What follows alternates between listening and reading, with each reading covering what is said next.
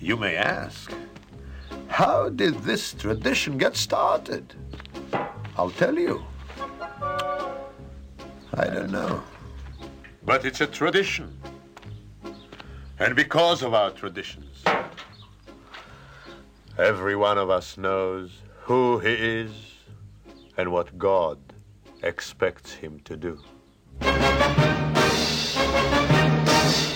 Who day and night must scramble for a living, feed a wife and children, send his daily Podcast, and we'll spend our time talking Torah, learning stuff, and having fun while we learn. You can always send your questions and comments to our mailbag at letstalktorah@gmail.com. And, of course, I will answer as many questions as I can. Or, of course, you can always go to our amazing webpage at letstalktorah.net. That's letstalktorah.net. You can get the archives, the new shows, you can leave comments, and the all-important donate button that you can help the show continue to grow. And, of course, we appreciate whatever you can help us with. There's 4 levels there. If you want a shout-out, just write us a note. We can do all kinds of good stuff. Or you can keep it anonymous like a lot of people like to do. It is vacation time. I know most of you think school just started. It's end of September. What do you mean vacation time? Well, Rosh Hashanah is behind us.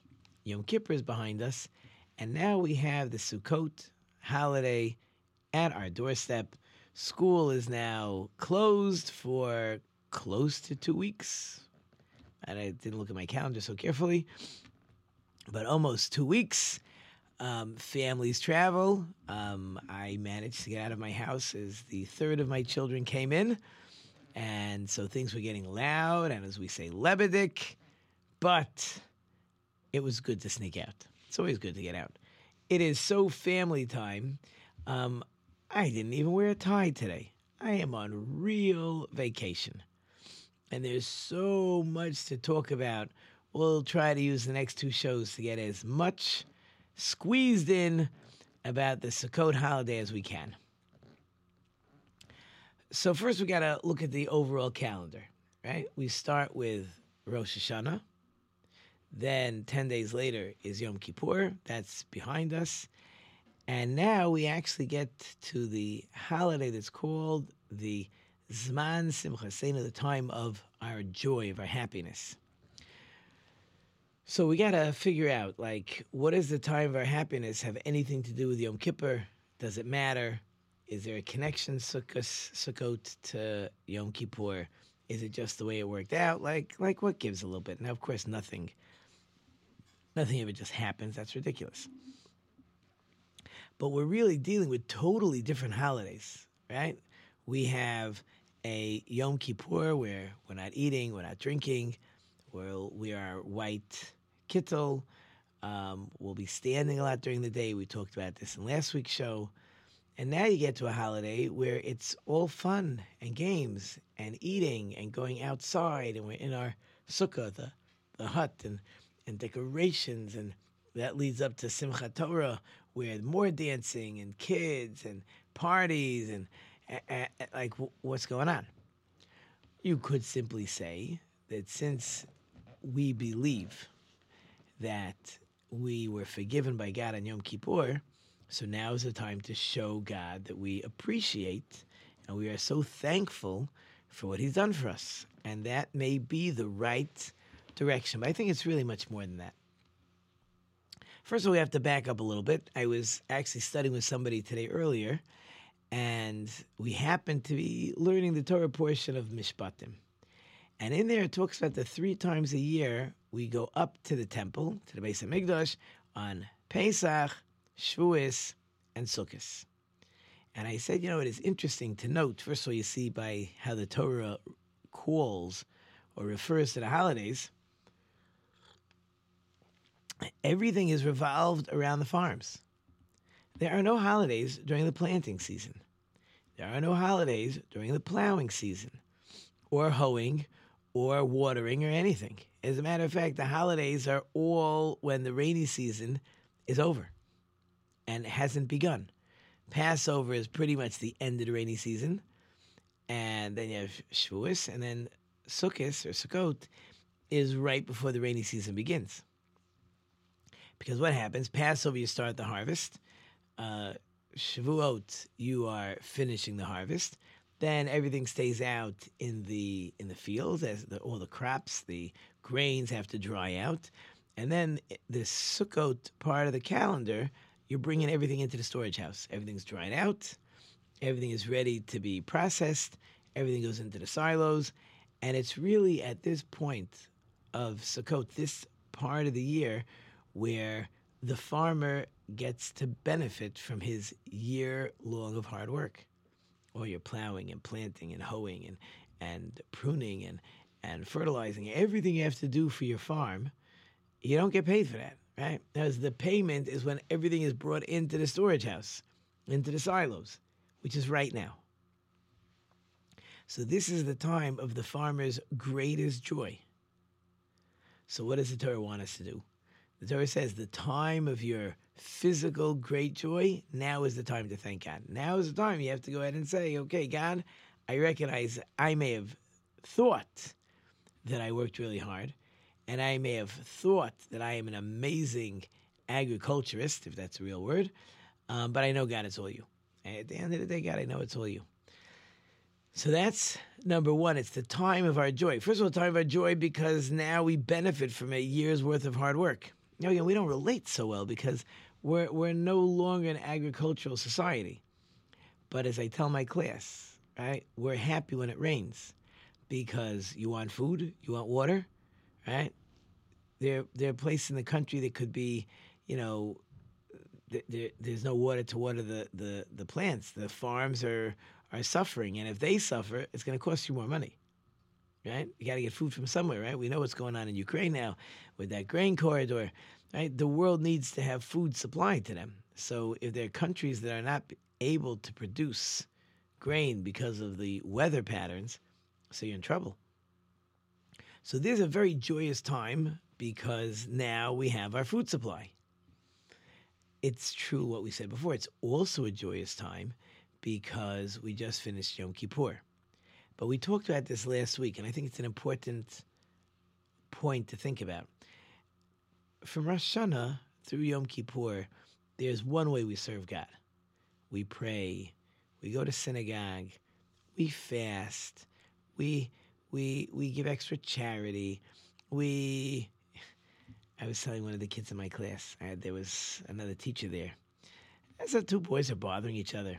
So I was like ready to say, come on, you have to be nice. It's right after Yom Kippur. Then I told the teacher, I said, I hate that line. Well, I'm only supposed to behave because it's right after Yom Kippur? That's ridiculous. I'm supposed to be nice the whole year. But somehow, it's right after Yom Kippur. You should really still be good. What, for another week? But whatever, I digress. Which I seem to do a lot of. I haven't even gotten to any of my notes on my paper yet, which means we're in for the long haul here. No, don't worry.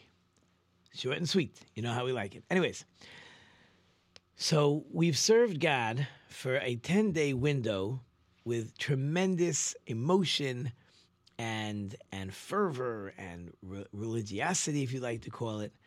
And now we get to the Sukkot holiday.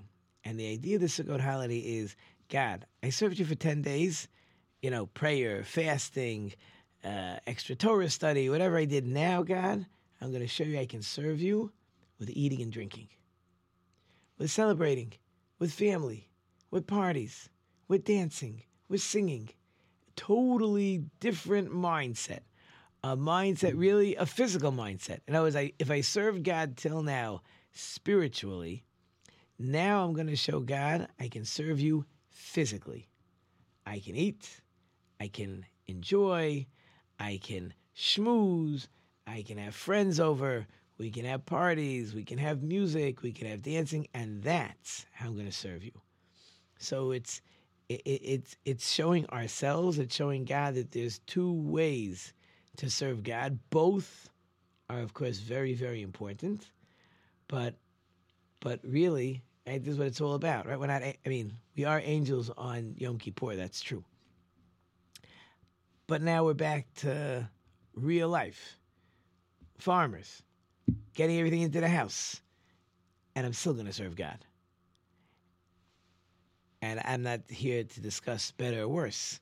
They're both very important. We need both sides of the coin, and that's what I think that's the juxtaposition. That's the Yom Kippur, followed immediately 4 days later, right? That's pretty immediate. Followed immediately by Sukkot, right? God, I serve you first by praying. Now I'm going to serve you by eating, enjoying, like in my house now. So there's food all over the place. My wife is cooking up a storm. Everybody's coming in. So really, it's all holiday food. But you're not going to not give it to people to eat as they walk through the door. So there's like a lot of good stuff hanging out in the kitchen, which is another good reason that I had to get out, because I can't afford to gain all the weight now. I got to save it and pace myself as the holiday continues. So in any case, that's the first part to focus on of what's going on with this Sukkot holiday. That it's a joyous time, it's a vacation time. We go out of our home, which is again fascinating, right? We leave our home and we try to live, as long as the weather holds up, which it seems it will, but we try to live in our temporary makeshift homes. So a friend asked me, we were studying today, I told you before, he says, did they celebrate the Sukkot holiday in the desert? 40 years in the desert, did they celebrate the Sukkot holiday? See, that's a great question. The answer is yes and no. Like all good Jewish questions, all answers are always yes and no. In other words, they had to treat it like a holiday. We know that because it says the manna, that heavenly food that came down 6 days a week. On Friday came down double because they couldn't go collect on Shabbos. It says the same for the holidays. The day before the holiday, also it fell down double the day before the holiday because they didn't go on the holiday. But there's two reasons we move into we'll call it a hut, but it's like a makeshift. It's got a roof with, you're gonna have sticks or bamboo or evergreens and stuff, and the walls are pretty temporary. You're not gonna survive the winter in those walls, and if it's windy or chilly, it's gonna get cold in there. My son in Florida had to put air conditioning into his sukkah because you cannot survive. You'll just bake if you don't have air conditioning, even though you're basically in an outdoor hut with no real roof. But in any case, so the question is, why do we move out of our homes to be in a sukkah for the holiday? Why is that the way we're doing it? So I told him there's two different answers. Reason number one is to remember the clouds, those special clouds that surrounded the Jewish people. It protected us from the elements. It protected us from people. Perfect weather conditions. It protected us from all the different snakes and scorpions and animals in the desert. It was amazing. So to remember that God protected us in this special cloud, so we are going out to the sukkah. That's reason number one.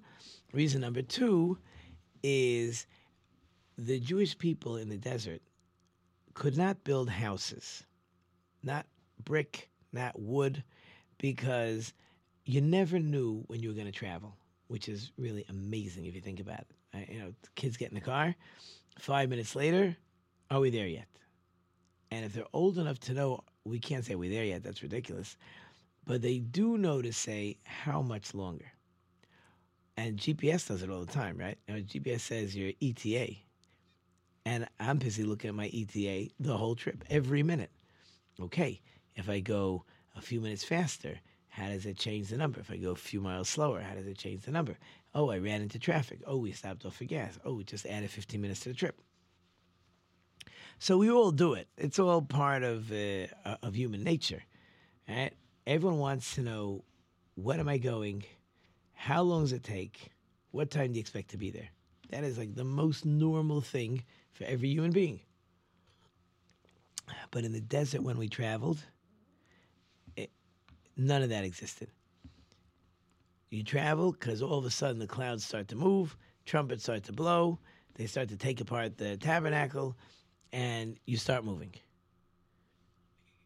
Like, you pack up your stuff. How much? You better not have too much stuff because you got to quickly pack everything up because we're moving. And you don't know how long you're traveling for. You don't know how far you're going. And when you finally arrive and you unpack and you set up your tent, you don't know how long you're staying. Could be for a day, Could be for a week, could be for a month, could be for a year. In one place, we parked ourselves for 19 years. Other places for a day or two. So if you never know how long you're going to be in any one location, you're not building a house. You're not building a real structure because you're not going to take it apart. And you could be here for a few days. So you're going to have your tent or whatever, but everything is temporary. Everything was very, very temporary. So to remember that we had the wherewithal to be able to travel at a moment's notice, and therefore not to build any type of permanent home, that's why we go into the sukkah, to remember how we traveled and survived and lived in the desert, and God took care of us. Okay. So his question was, did we celebrate Sukkot in the desert? I said, if the whole idea of moving into a hut is to remember the clouds, in the desert we had the clouds. I don't have to remember I'm in the cloud. I'm in the cloud. I don't have to remember that I'm in a temporary house, right? Because I'm living in a temporary house, right? Isn't that what we're doing? So therefore, the holiday becomes just so fascinating, so amazing that this is how we went through the desert, and with that, I brought along, it's so interesting, you wouldn't even know this, but in my class, third graders, so we have like booklets for the holiday. So I give them like Torah thoughts to say over. Now the truth is, these Torah thoughts are too hard. I wrote them a few years ago because I redid my old ones. And the more I look at them, the more I say, these might be too hard. But I'm hoping I teach it to them enough times. I explain it to them. They might not be able to read it. It's a lot of big words for third graders. But I'm hoping. Sorry about that. But I am hoping that the parents will read it, and then it becomes a beautiful discussion jumping off point. So, we've been talking about the clouds. So it led me to a thought. It's not my own, it's not original. It's from Rav Zalman Sorotskin, who lived in the early 1900s. He asks a fascinating question. In the desert, we received 3 presents from God, and you couldn't survive without them. You need food, water, and shelter, right? Everybody knows 3 things to survive: food, water, and shelter. So we received the manna, right, that bread from heaven. We had the well of Miriam, the Be'er Miriam. There was a constant water supply. And we also received the clouds, the Ananiah covered, those clouds that protected us wherever we traveled and whenever we traveled. Now, to get into the story a little bit, what happened was we left Egypt. The food supply we had, it was miraculous, but you don't see that in the verse, but it was miraculous. The food supply lasts for 30 days. Now we're in the desert for 30 days, we have no food. So they go and they complain to Moses, and they complain, and they say, you brought us out here and you wanted to kill us, and why weren't you thinking about us? What were you thinking when you took us out here? And so Moses prays to God. God says, okay, we're going to start sending them this bread from heaven. That's present number 1. Then, whatever it was, a few weeks later, maybe less, we go to a place. Some of the traveling places, there were springs. But then we get to places, no water. No water. So they, again, complained to Moses, what's going on over here? You took us out. How are you going to take care of us? We're all going to die. We're all thirsty. We have no water. What's going to be? What's going to be? Complaining. Moses prays to God. God says, no problem. You're going to go hit the rock. The first time he hits the rock. You're going to go hit the rock, and water's going to come flowing, and that will be the water supply for the next 40 years, because the rock, whenever we traveled, closed up shop, rolled along with the Jewish people. Once we parked, the rock parked, I can't tell you where, somewhere, and then again the water supply opened up, and the Jewish people were supplied with water. Interesting enough, when we left Egypt, so after the first main traveling place that we reached, we were given these special clouds to protect us. Again, the perfect weather, It's not too hot from the sun, not too cold from the desert at night, and you don't have to worry about scorpions and snakes, and it just totally took care of us. But nowhere in the story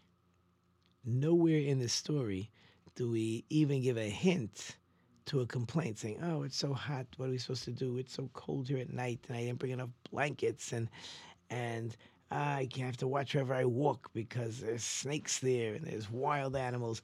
Nowhere in the Torah do we ever find the Jewish people complaining about the animals, about the needing to be protected, that God has to protect us somehow, and then he would send the clouds.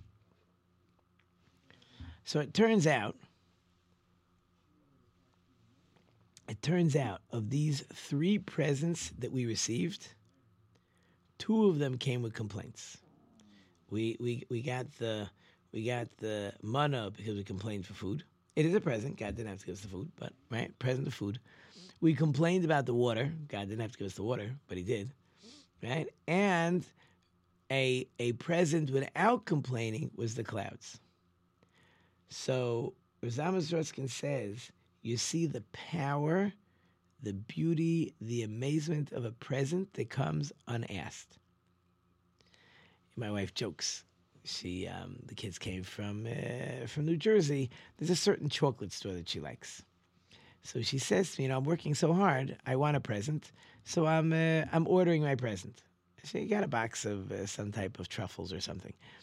So it was delivered to one of the kids' houses, and they I'm sure at this point the children would be in my house, but I can't guarantee it. So we joke, right? We have to wrap our own presents sometimes, but people have birthdays and holidays, and they ask for presents, and what present do you want? And sometimes they come and tell you what present they want.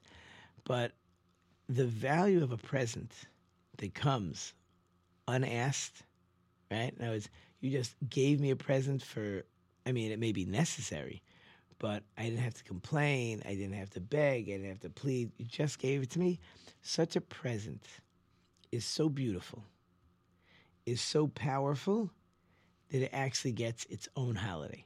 I mean, you could have thought 3 presents in the desert, we should have one holiday corresponding to each of those presents. Not true. The only holiday that represents one of the 3 presents is the holiday of Sukkot. That's it.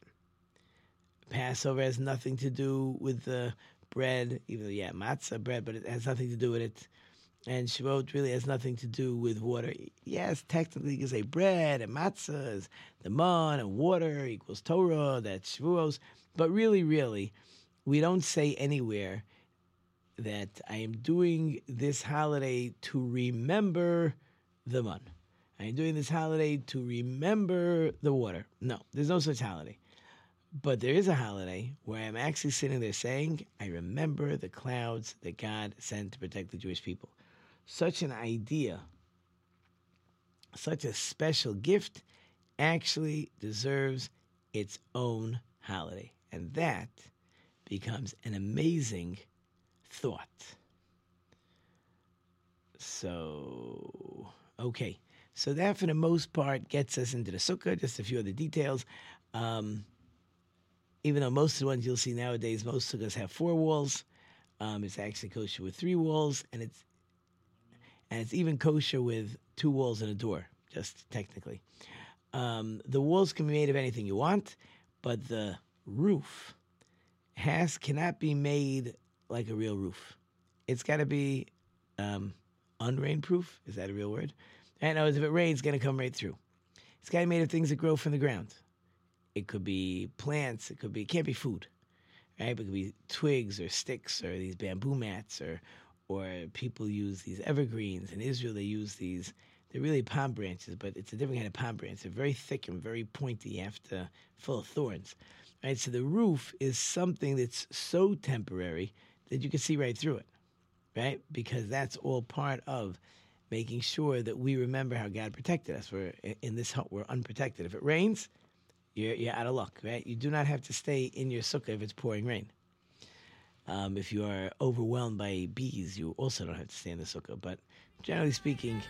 All right, we're going to get back into this in the next show. But the music is playing. I hope that you enjoyed it, short and sweet. Thank you, of course, all wonderful sponsors listener. I can't do it without you. Thank you to our production team. I have Alan in the back. I hope I've left you some food for thought. Until next time, I am Rabbi Tzvi Jacobson. You've been listening to Let's Talk Torah on Let's Talk Torah at Anam's Dreamcast. Till next time, don't forget to think about it. A million dreams for the world we're gonna make.